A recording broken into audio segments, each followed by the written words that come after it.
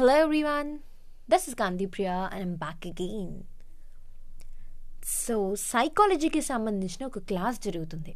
ఆ class teacher పాఠంలో భాగంగా ఒక నీటితో నిండిన ఒక మంచి నీటి గ్లాస్ను చూపిస్తూ దీని బరువు చెప్పగలరా అని అడుగుతుంది.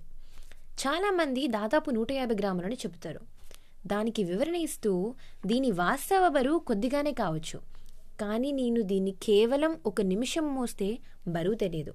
అదే 10 నిమిషాల సేపు మోస్తే కొద్దిగా బరువు అనిపిస్తుంది. అదే 1 గంట మోస్తే నా భుజం నొప్పి లేచేంతగా బాధిస్తుంది.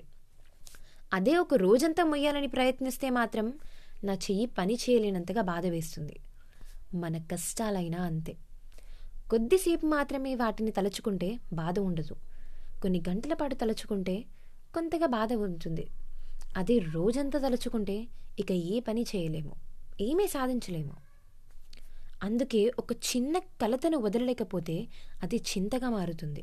ఆ చింత వ్యాధిగా మారి ఇంకో వ్యాధికి దారితీస్తుంది.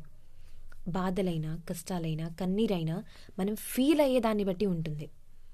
అందుకే వాటిని ఎంతగా తలుస్తున్నాం అనేది ముఖ్యం. అలాంటి పరిస్థితే వచ్చినప్పుడు మనం ఎంత త్వరగా గ్లాస్ను కిందకి దించుతామో మన బాధలైనా అలాగే వదిలించుకొని బయటపడడం మంచిది. Thank you.